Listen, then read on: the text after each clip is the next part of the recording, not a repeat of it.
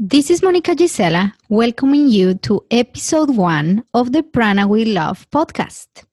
In this episode, we are going to talk about natural ways to reduce bloating. Mainly, we will focus on how Ayurveda can help ease this common issue.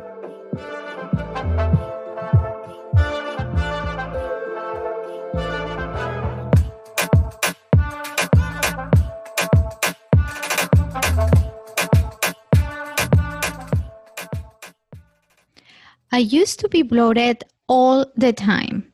Regardless of what I ate, it seemed I was always not having a proper digestion. My stomach was distended, my waist much bigger than what I wanted. So, of course, I felt frustrated because I was trying so hard to look and feel good. Ironically, I was always following a diet to lose weight. One of the key signs of a good physique and a healthy body is a small waist, a flat stomach, and of course, good digestion. So, if you're feeling bloated, that means digestion is not good. You know, I've learned over the years that we are not so much what we eat as much as we are what we digest.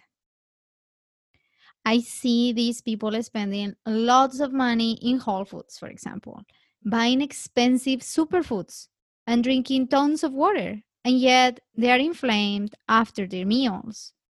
So, one thing to have clear first is that healthy food by itself won't solve your problem of bloating. It goes beyond that.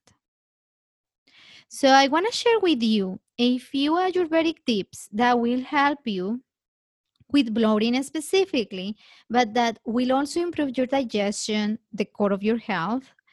And by implementing these advices, you can definitely see a boost in your energy levels. You will feel lighter, you will be able to sleep better, and have a clearer skin. Okay, so number one. First of all, we have to take into consideration our constitution.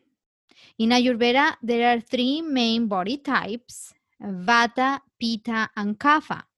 And not all foods are digested the same way by everybody.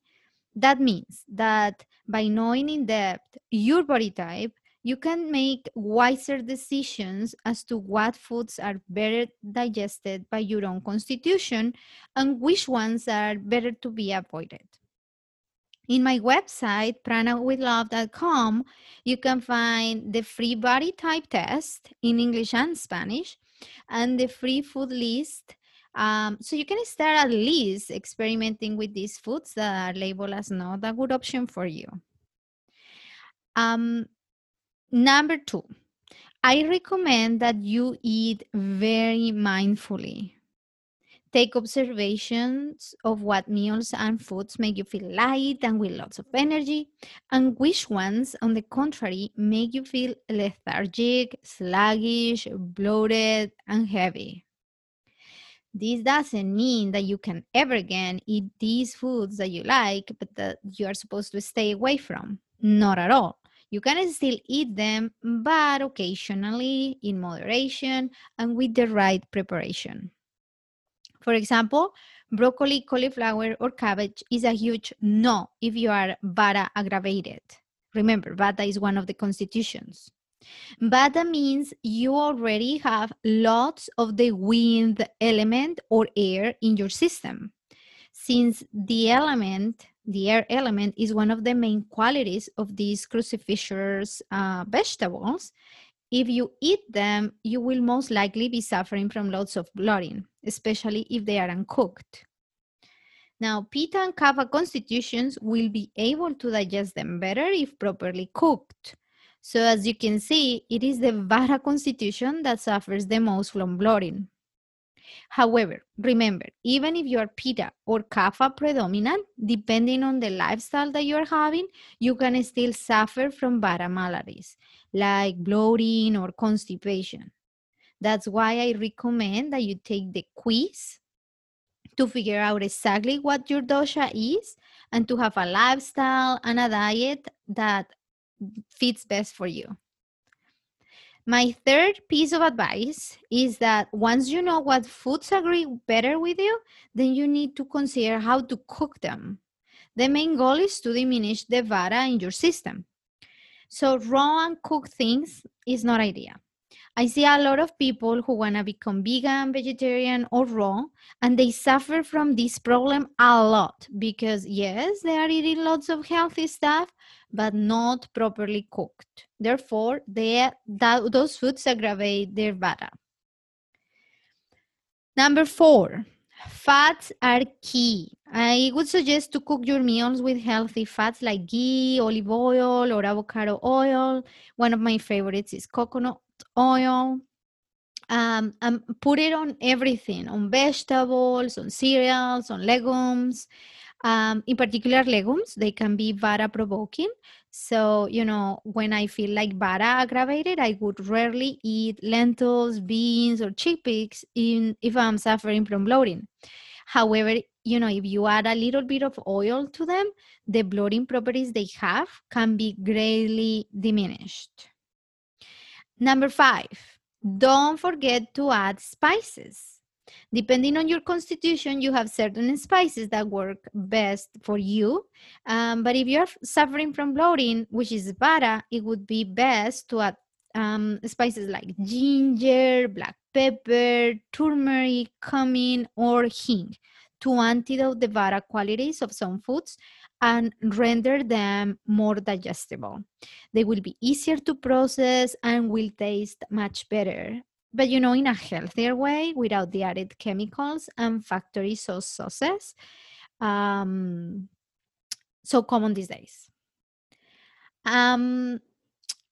Now, my tip number 6, don't drink cold water with your meals. You have a fire within you, which is the one responsible for converting your food into the nutrients you need to live. Well, if you put a glass of cold water when eating, like most people do, then of course your fire will be extinguished and your food will not be digested. I can tell you how many times waiters look at me like I'm crazy because I ordered water with no ice. Most people have it with ice, so it's very unusual to have it at room temperature. Now, of course, I'd rather look weird than be bloated. That's for sure. Tip number 7, don't overeat. Overeating is a huge factor in bloating. And, I know how difficult it is to stop when you're eating something that's nice and delicious, but we gotta learn to follow our body signals. And one of those signals is your first burp. Yep, your first burp. If you burp, then do your best not to eat after that point. That's your body right there telling you you had enough and you're not hungry anymore. Beyond that point will be harmful for your digestion. So there you have it. These are some things that you can start practicing to have a flat belly, feel more comfortable in whatever you are wearing. And I say this because, when we have a flat belly, we feel way more confident. Start today with just one change at a time, slowly but surely. I would love to hear back from you. Let me know how these tips work for you.